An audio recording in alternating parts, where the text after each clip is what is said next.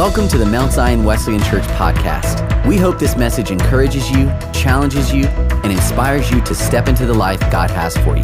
For more information about our church, visit us online at mountzionwesleyan.com. Good morning, church. Good morning.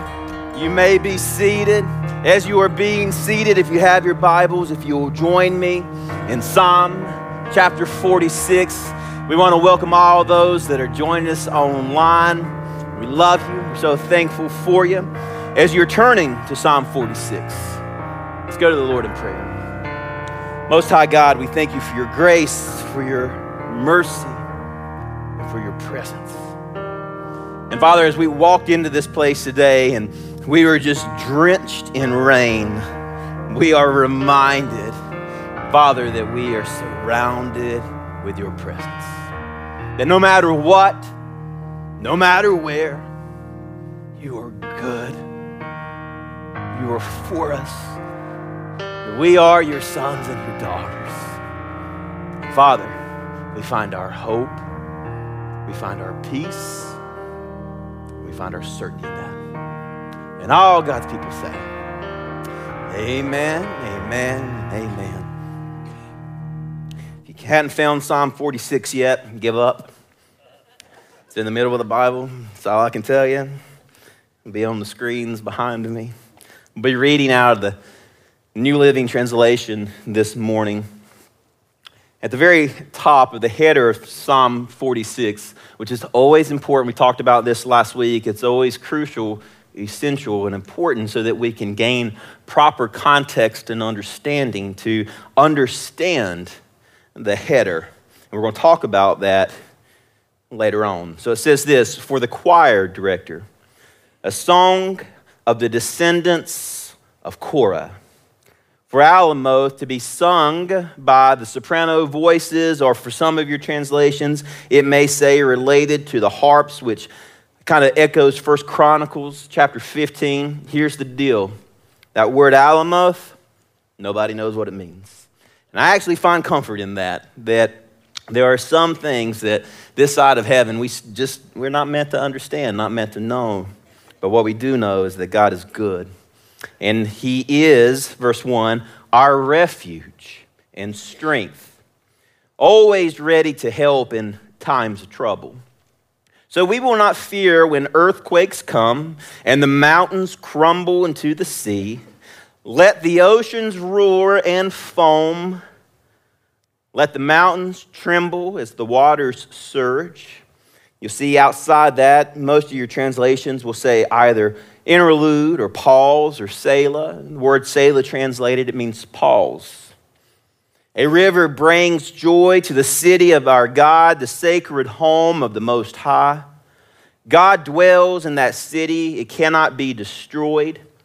From the very break of day, God will protect it. And the nations are in chaos, and their kingdoms crumble. God's voice thunders and the earth melts. The Lord of heaven's army is here among us. The God of Israel is our fortress. So come see the glorious works of the Lord. See how he brings destruction upon the world.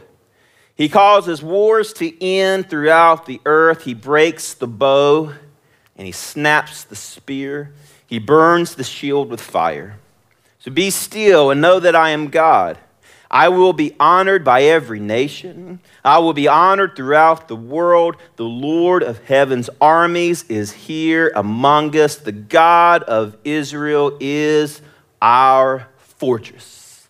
And all God's people say, amen, amen, amen. Hey, listen, at the very top you see from the descendants of Korah. Now, we read about Korah in Numbers chapter 16. This is in reference to Moses was leading his people in the wilderness. Korah steps up and says, I think I can be a better leader than Moses. So he gathers about 250 men and they stage a rebellion against God's chosen person, his anointed servant Moses. And in doing so, Korah draws a line in the sand against God himself. And then what we read about is that God was not pleased with Korah's actions, his rebellion. So he creates an earthquake and the earth splits open. And he swallows the 250 men as well as Korah into the earth. And this is the song that his sons write. We see them penning up to 11 songs of praise to God. This is important. In 1 Chronicles, we read that the sons of Korah sang with loud voice. You are not doomed to relive, to repeat the sins of your father.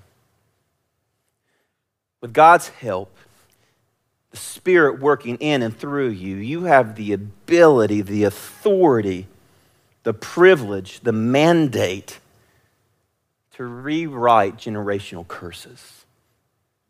Some of you are in this room and you fear that DNA that courses through your veins. And you believe the lie that I am doomed, I am damned to live out the sins of my father. The sons of Korah stand as a reminder, as an anthem, as a promise, as a pledge, as a hope. The generational curses that can be broken, that your past does not define you. It does not excuse you. It just simply helps explain you. We could spend the next 34 minutes just in the header of this verse. Verse 1, God is our refuge and strength, always ready to help in times of trouble. The first thing that we notice here is God is. Not the White House, not a politician, not an earthly leader, not a 401k, not a savings account, not your family, not your spouse, not your children, not your job. God is. And if you put your hope, your faith in anything other than God, you are setting yourself up for disappointment, letdown, and brokenness. God is. They or it is not. God is. You are not. The scariest words that you can ever hear uttered from another human's voice is, I got this. If you ever have a leader that bangs on their chest and says, I got this, you head for the hills. God and God alone should occupy the throne of your heart and of your life. God and God alone's shoulders can carry the weight of a crown. You cannot. You are not perfect. You are broken. But you are redeemed by the blood of Christ. So what is he? He is our refuge. The Hebrew word here is mashai. And what this means, it is an impenetrable fortress. It is a stronghold. It's emphasizing the protection, the provision, the strength of God. Where do you run in times of trouble? Where do you find your refuge? You see, each and every one of us, we have a refuge. For some of you, maybe you run to in times of trouble, resources, our money, Visa. It is a help in times of trouble. You depend on your health, or you lean on a hobby, or you lean on your spouse. You run to, you find refuge, you find help in times of trouble through the refuge of alcohol, through the refuge of food. Now you're just meddling, Luke, right? How many of you know when you've had a bad day and Oreo wants to be your refuge, you'll come in and be like, have you had a bad day? Oh, I can help you, you know. I got married, I weighed 150 pounds. I've been healed from that. Because I found that in times of trouble, food can be a refuge for me. It can be a comfort for me. Maybe for you, it's sex or pornography, or maybe it's shopping or entertainment, binge watching, just vegging out. Maybe it's people or your work or your business or your success. What is your refuge? When the storms of life approach, when the proverbial rug is put out from under your feet, where do you run to find protection, to find comfort? How do we know if what we are placing our hope in times of trouble is a false refuge, is anything other than God? First thing is we know that it'll create distance. It always perplexes me when people say, I just didn't feel God today, or God wasn't there, or God wasn't present. What I know that they're communicating that they can't see is that God doesn't move. It has nothing to do with God. It has everything to do with the distance they have allowed to grow in their relationship with Him. You're not getting it. So let me put it this way. This has never happened, I promise. So don't console Jessica afterwards. It's just an example that'll lead hopefully to understanding. But let's say that Jessica and I are driving down the road and we come to a stop sign or a stoplight at the beach, and a beautiful young girl walks in front of the car. And I say, good Lord, look at that. Do you think that that created in that moment distance between Jessica and I, relationally? Now, she's present. She's not, now if the car's moving, she's not going to get out. If it stops, she might get out. But we've not created physical distance.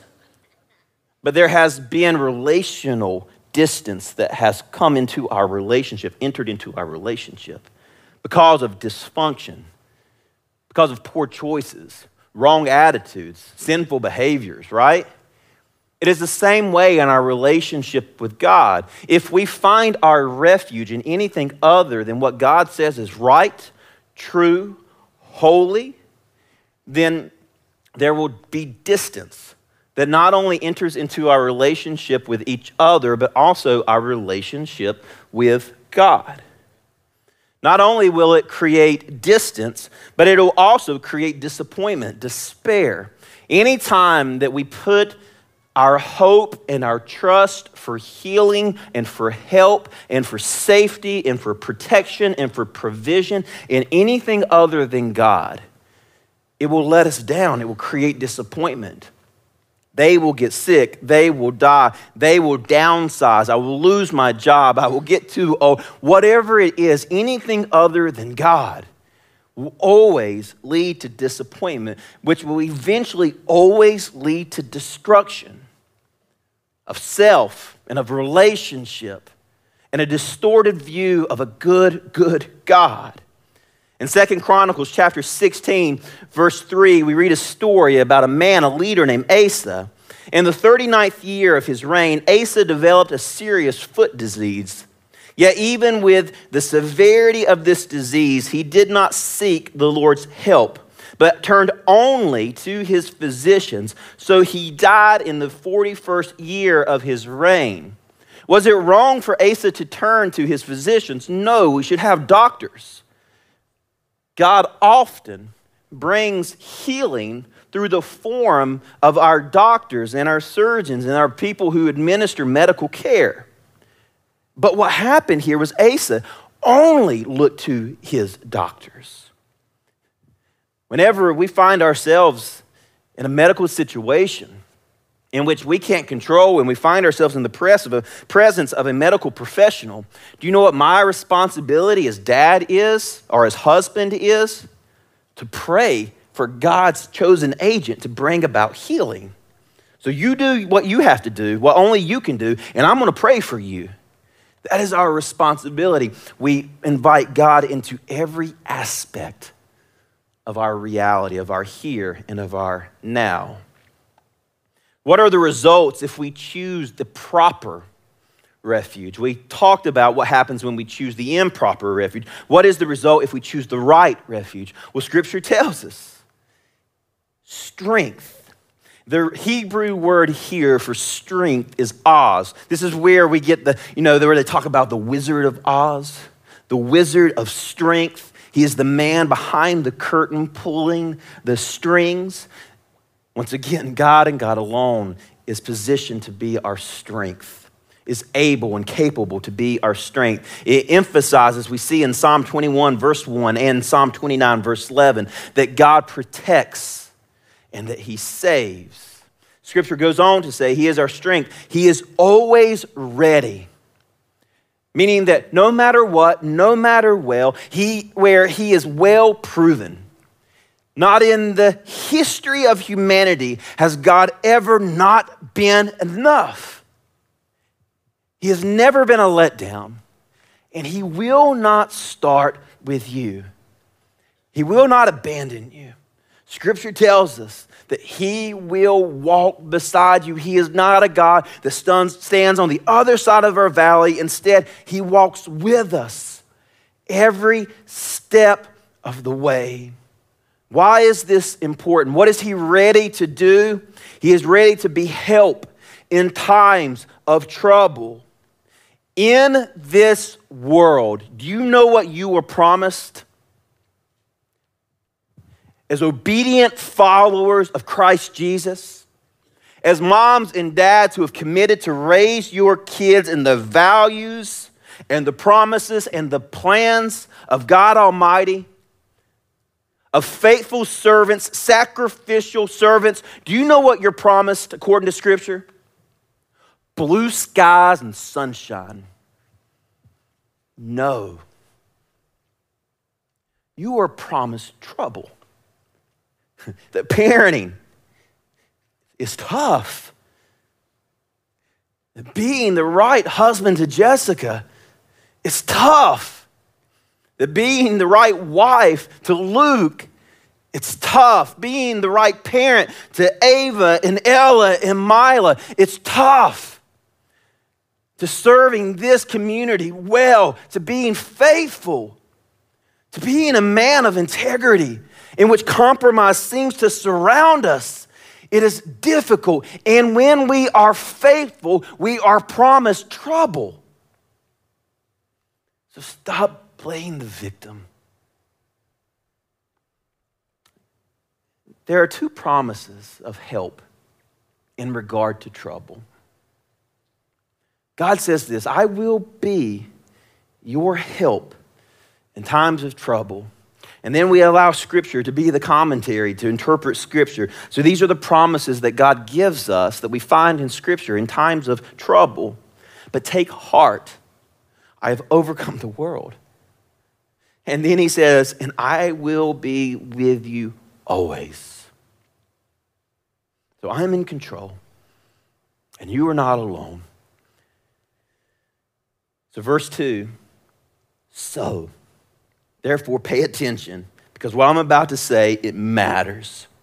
So we will not what? Fear.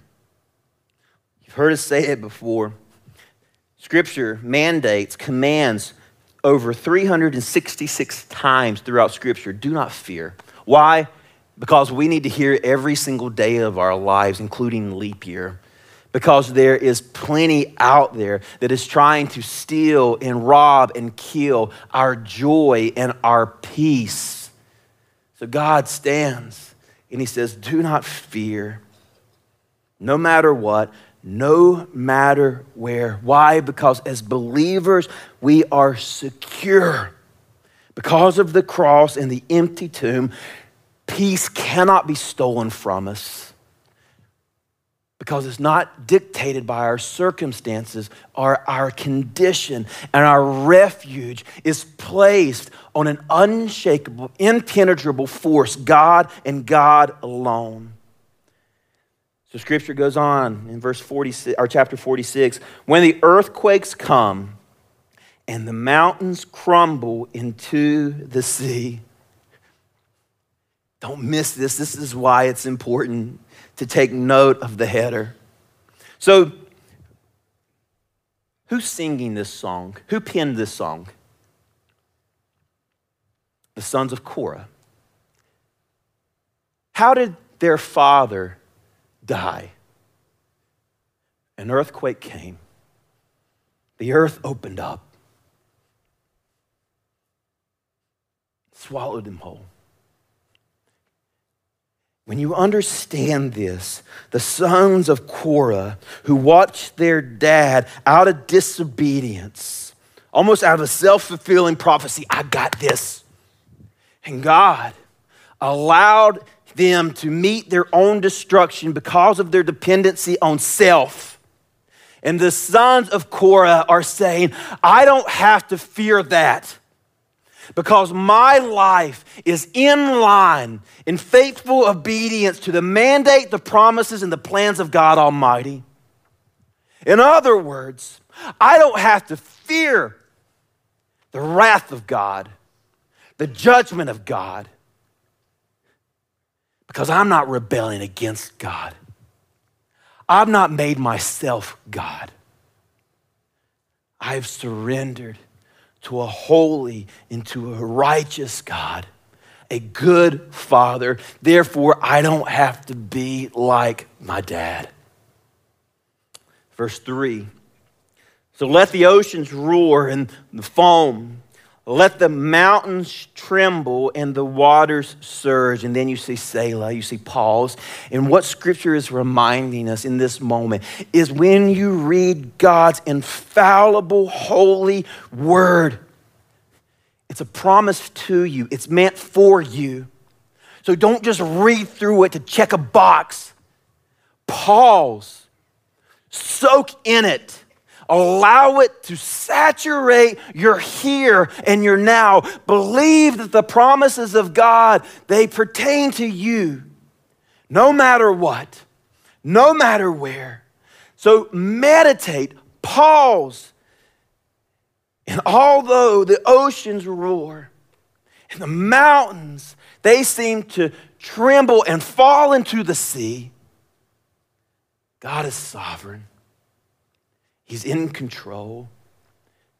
Even though our nation seems to be in calamity, even though my life seems to be in pieces, even though my heart, God knows I thought I would heal by now, but I can't even get out of bed many mornings. I never knew that it was going to be this tough. So what do? I remember God is able. He is sovereign. He's in control. He's not skirming around heaven, taking the angels by the shoulders. What are we going to do? He is good. He is powerful. He is all-knowing. He is everywhere. Even in your valley, even in your seasons of uncertainty, even in your calamity.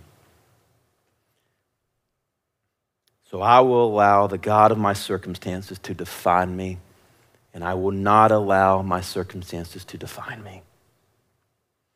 Verse 4, a river brings joy to the city of our God, the sacred home of the Most High.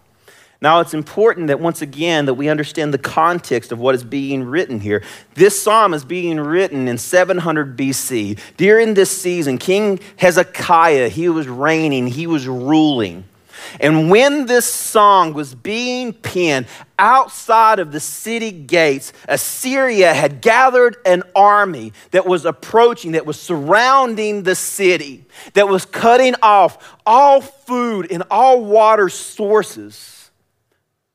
But this had been done before. Remember the story of Daniel when we went through that series? Where the Assyrians, they would come in and they would steal and they would rob. They would plunder, they would take all the able-bodied people.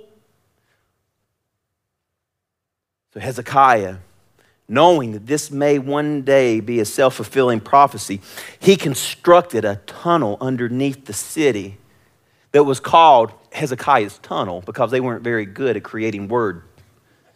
So they just called it what it was. It was Hezekiah's Tunnel. But the enemies didn't know about it.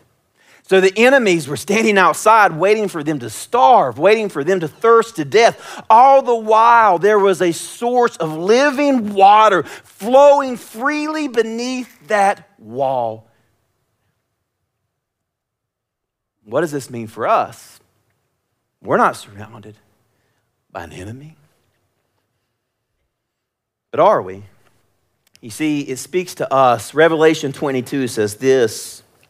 Then the angel showed me the river of the water of life, bright as crystal, flowing from the throne of God and of the Lamb through the middle of the street of the city. Do you see the echoing language here? Also, on either side of the river, the tree of life with 12 kinds of fruit, yielding each fruit each month. The leaves of the tree were for the healing of the nation. No longer will there be anything accursed, but the throne of God and of the Lamb will be in it, and his servants will worship him. They will see his face and have his name on their forehead. We're getting face tattoos, people, all right? I know you shook your head at it, but it's scripture. And night will be no more.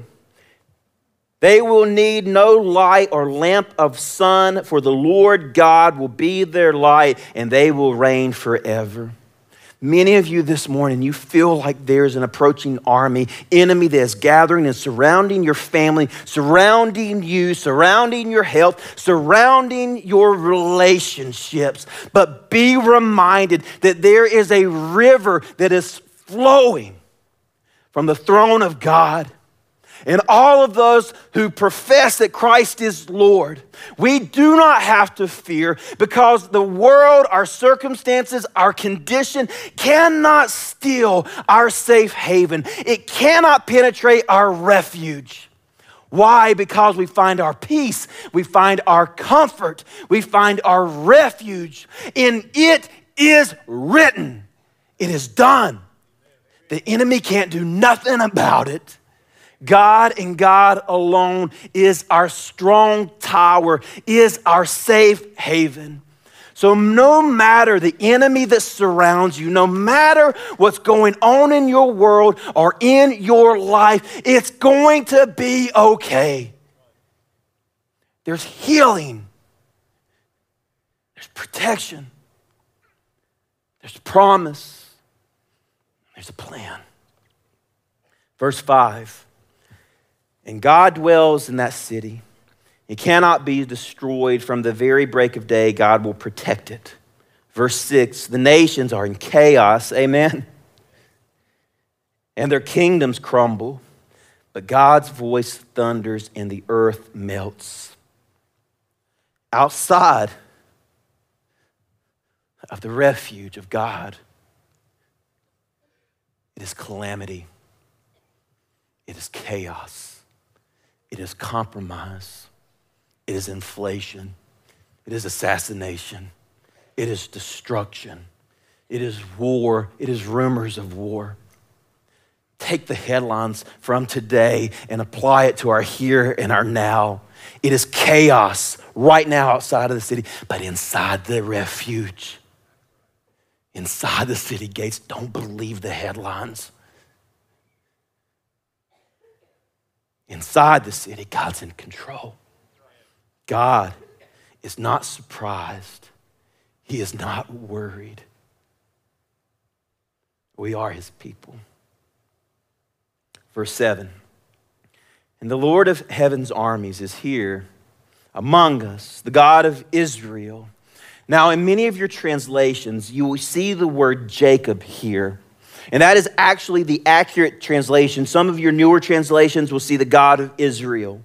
But the literal word there is Jacob. He is our fortress. And you guys know the story of Jacob. Jacob translated is heel grabber or trickster. Because from the womb, Jacob emerges into the world grabbing the heel of his brother, trying to take in that moment the birthright. And Jacob spends his entire life tricking. He stole his father's blessing by tricking him. He stole his brother's birthright by tricking him. And then he runs, he flees for his life. And in a tent, in the darkness of night, God shows up.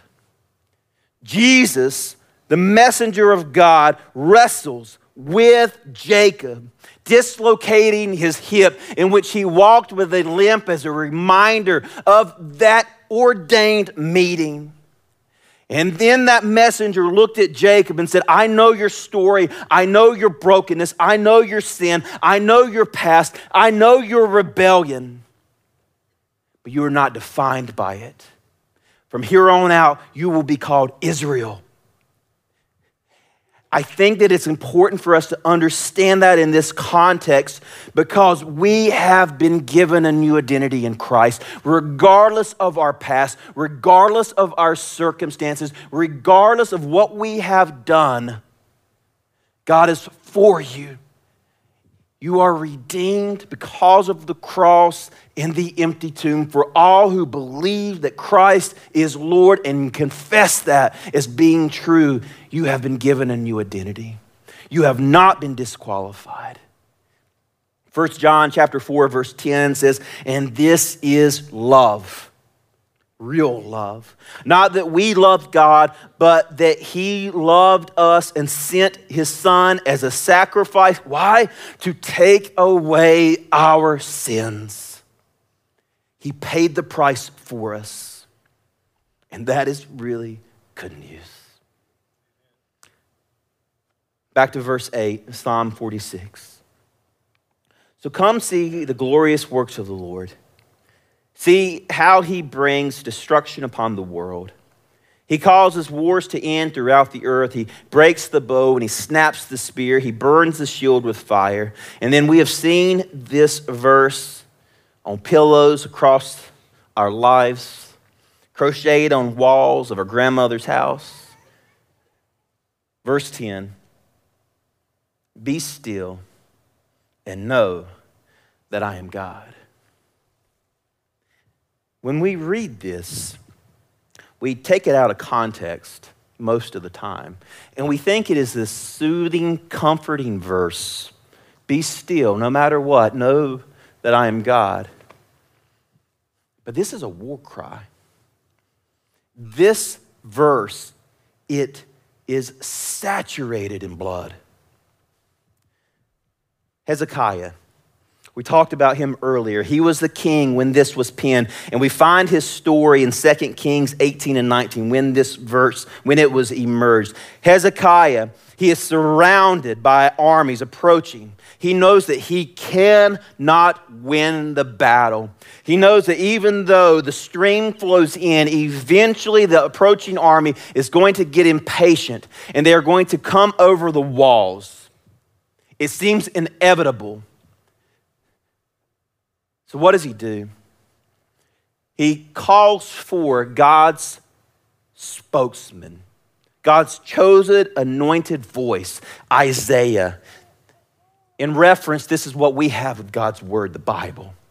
So Isaiah comes before Hezekiah, and Hezekiah says, what do we do? What does God have to say about this situation? How do we get out of it? And he says, I tell you what we need to start with. We need to go to the Lord in prayer.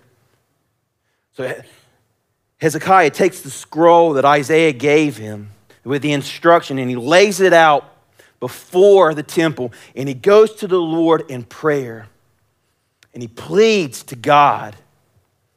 2 Kings chapter 19, verse 14. You also see this in Isaiah's portrayal in Isaiah 37, but we're going to be in 2 Kings 19, verse 14. After this will mess this verse up for you. You'll never look at it the same. Just warning, all right? 2 Kings chapter 19, verse 14. After Hezekiah received the letter from the messengers and read it, he went up to the Lord's temple and he spread it out before the Lord. And Hezekiah prayed this before the Lord, O Lord of Israel, you are enthroned between the mighty cherubim. You alone, God, of all the kingdoms of the earth. You alone created the heavens and the earth. Bend down, O Lord, and listen. Open your eyes, O Lord, and see. Listen to the words of defiance against the living God. It is true, Lord, that the kings of Assyria have destroyed all these nations, and they have thrown the gods of these nations into the fire and burned them. But of course, the Assyrians could destroy them because they were not gods at all, only idols of wood and stone shaped by human hands. Now, O Lord, our God, rescue us from the power. Then all of the kingdoms of the earth, they will know you alone are God. And then jump down to verse 32. And this is the word of the Lord. This is how he responds to Hezekiah's plea, to saying, if you will deliver us, if you will rescue us, if you will be our refuge, we will make certain that you get the glory and you alone, because it's not me, it's about you. Verse 32, this is how God responds. And this is where we find the verse we just read in Psalm 46. And this is what the Lord says about the king of Assyria. His armies will not enter Jerusalem. They will not even shoot an arrow at it. They will not march outside its gates with their shields, nor build banks of earth against its walls. The king will return to his own country by the same road in which he came. He will not enter this city, says the Lord. For my own honor and for the sake of the servant David, I will defend this city and protect it. For my glory. Verse 35. That very night, the angel of the Lord went out to the Assyrian camp and killed 185,000 Assyrian soldiers. When the surviving Assyrians woke up the next morning, they found the corpses everywhere. The king of Assyria broke camp and returned to his own land. I bet he did. He went home to the capital of Nineveh and he stayed there. So be still and know that I am God. Has different meaning than it.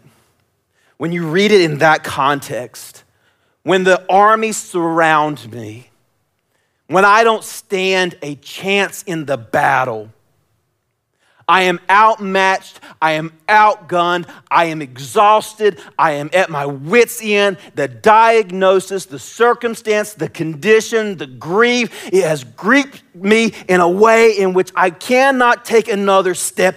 Be still and know that I am God. And they stood at the wall and they saw 185,000 corpses littering the battlefield, and they did not even have to string a bow. God fights our battles. Verse 10. I will be honored by every nation. I will be honored throughout the world. The Lord of heaven's army is here among us. The God of Israel is our fortress. Scariest words an individual can say, I got this. Wisest words an individual can say, God's got this. Jesus fights our battles. When we run to him, and we find our solitude, our peace, our protection, our provision when he is our refuge. And how do we do this? We surrender. Which seems crazy.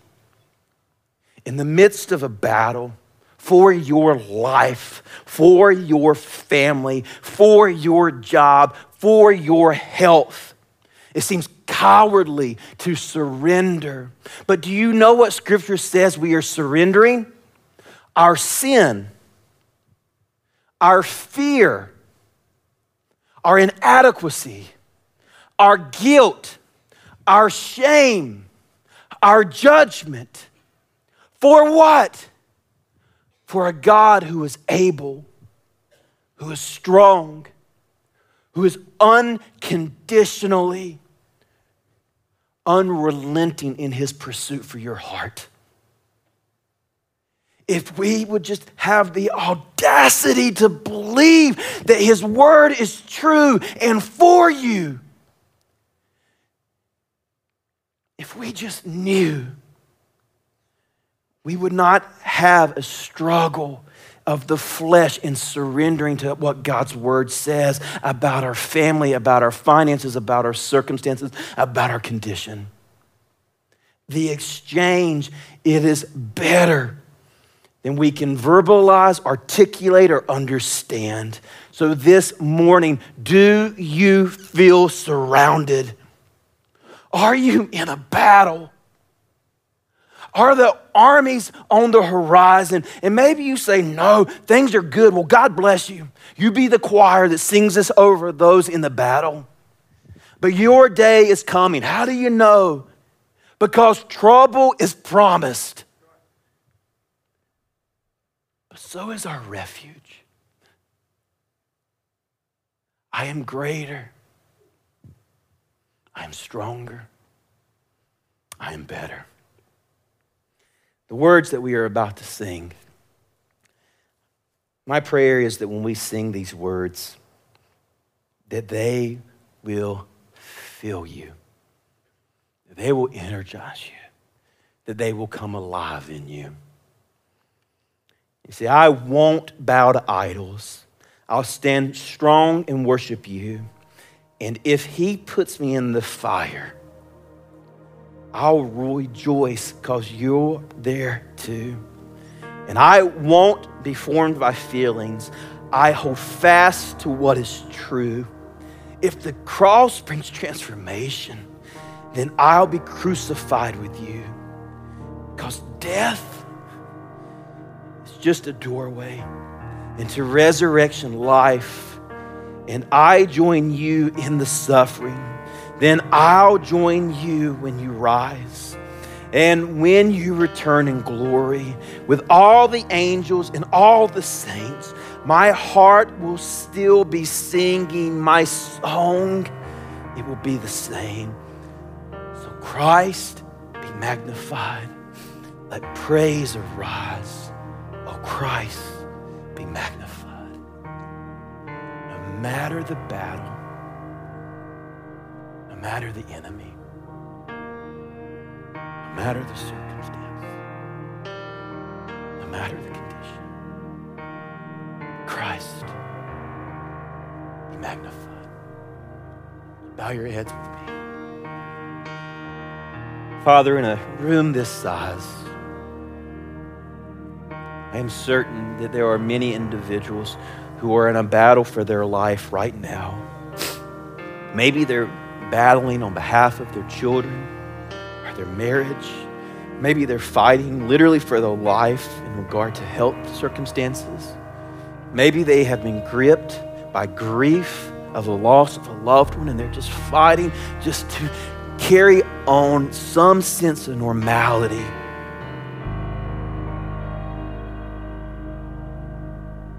Maybe it's depression or anxiety. And God, we are exhausted because we have believed the lie, I got this. I can be strong enough for them. So we put on a good face and we fake it. And then in our isolation, we crumble and we fall and we cry ourselves to sleep. We throw our hands up, we shrug our shoulders, and we say, I don't know how to get out of this. I don't know what to do.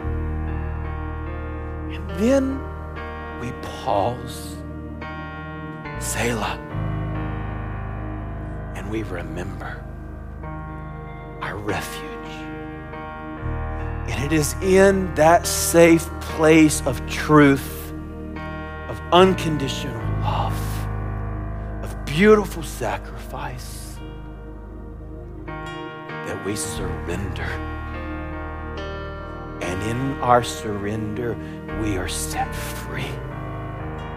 So Christ, be magnified.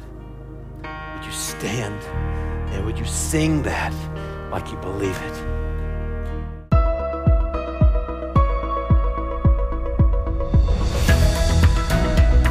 Thanks for listening to the Mount Zion Wesleyan Church podcast. We hope this message has inspired you to take a next step in your walk with Jesus. For more messages or to watch our full worship gathering on demand, visit us online at mountzionwesleyan.com.